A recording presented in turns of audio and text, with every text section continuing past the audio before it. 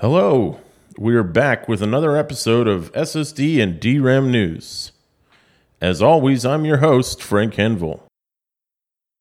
And we're here to bring you only the hottest news from the world of digital storage and memory. As far as we can tell, we're the only podcast doing that right now, so we'd like to thank you for your continued support. Well, let's not waste any time, on to the news.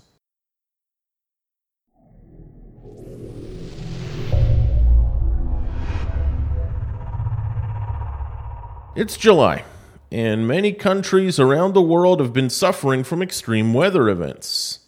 This affected the world of digital storage and memory when inclement weather caused a prolonged power outage at Micron's DRAM manufacturing plant in Hiroshima, Japan. Luckily, no Micron team members were hurt, but the sudden loss of power meant that staff had to implement emergency shutdown protocols. Operations have since resumed, but only at reduced levels. And managers are still assessing the effects the sudden shutdown may have had on wafers that were in the production process at the time. They haven't yet decided which wafers, if any, will meet the company's strict production standards. However, upper management did say in a statement that they expected the incident to lead to reduced output and associated losses, and that shipments in the last quarter of this year and the first quarter of next year would be affected. According to reports from TrendForce, this particular production facility accounts for as much as 30% of Micron's annual DRAM wafer production. TrendForce also stated that, even with this incident affecting production, the world DRAM market was still oversupplied in the third quarter of 2022, and the DRAM prices are still expected to drop by 10% in the third quarter. So we're sorry to hear about this unfortunate incident, but it's great that no one was hurt, and it sounds like Micron's management team have the situation under control. On to our next story. We've talked about Sony's PlayStation 5 on this podcast before.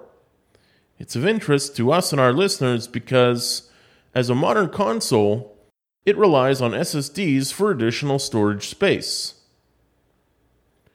Well, this month there was a surprising new development. Sony announced that the first PlayStation 5 licensed SSDs were available, and the gaming world rushed to check them out. We've got the details right here, too. They are NVMe SSDs made by Western Digital, adapted from their SN850 series, and available in sizes of 1 or 2 terabytes. They ship in PlayStation 5 branded packaging and also include a soft blue LED that will be visible if the side panel is removed. These drives have been tested by Sony and are guaranteed to work with the PlayStation 5. Early reports suggest that compared to some drives on the market, they're slightly higher priced. So if you really want that PlayStation packaging, you're going to have to be ready to pay for it.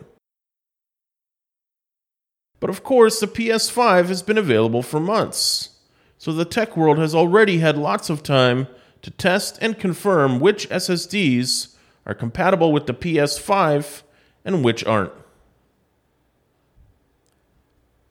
We know, for example, that a Pacer's AS2280Q4U SSD is fully compatible with the PlayStation 5. I saw our engineers run the benchmark test myself, and it passed with flying colors. Like the licensed SSDs, it's fully compliant with the NVMe standard, and it also comes with a 5-year warranty, so players can game with peace of mind.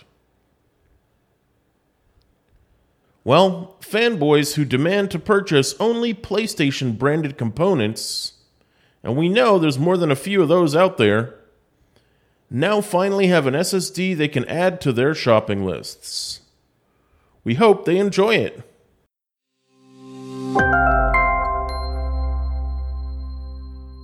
And so, on to our final story for the day.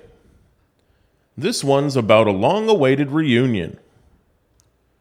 The Australian Gaming Expo, or AGE, which was postponed for 2 years by the worldwide pandemic, officially returns this year.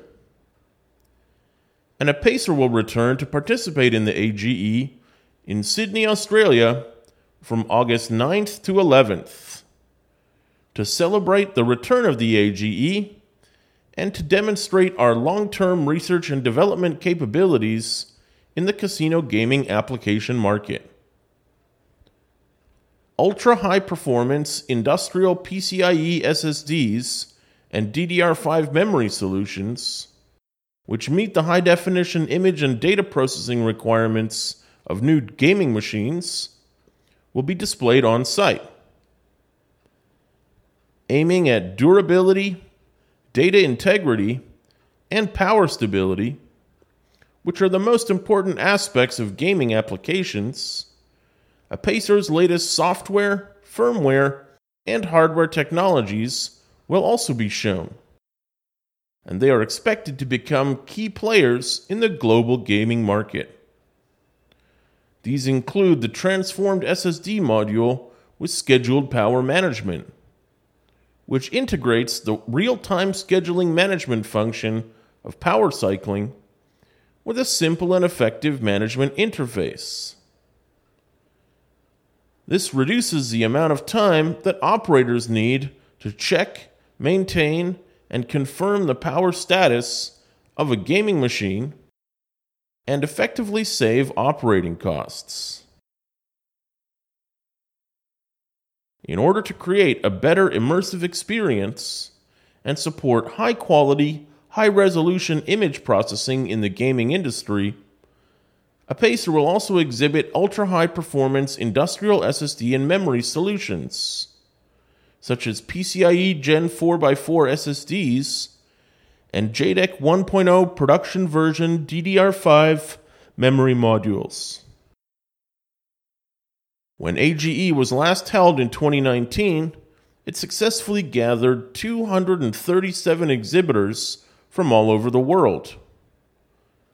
It also attracted more than 9,000 visitors, making it one of the largest professional casino gaming exhibitions in the world. The casino gaming application industry is experiencing a healthy recovery in the post-pandemic era, and AGE is a perfect place to witness that. So, if we have any listeners in Australia, we'd love to see you there.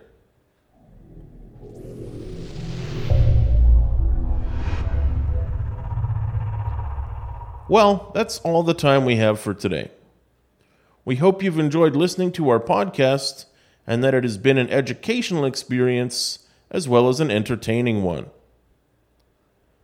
Please be sure to join us again next time, and we'll see you all next month.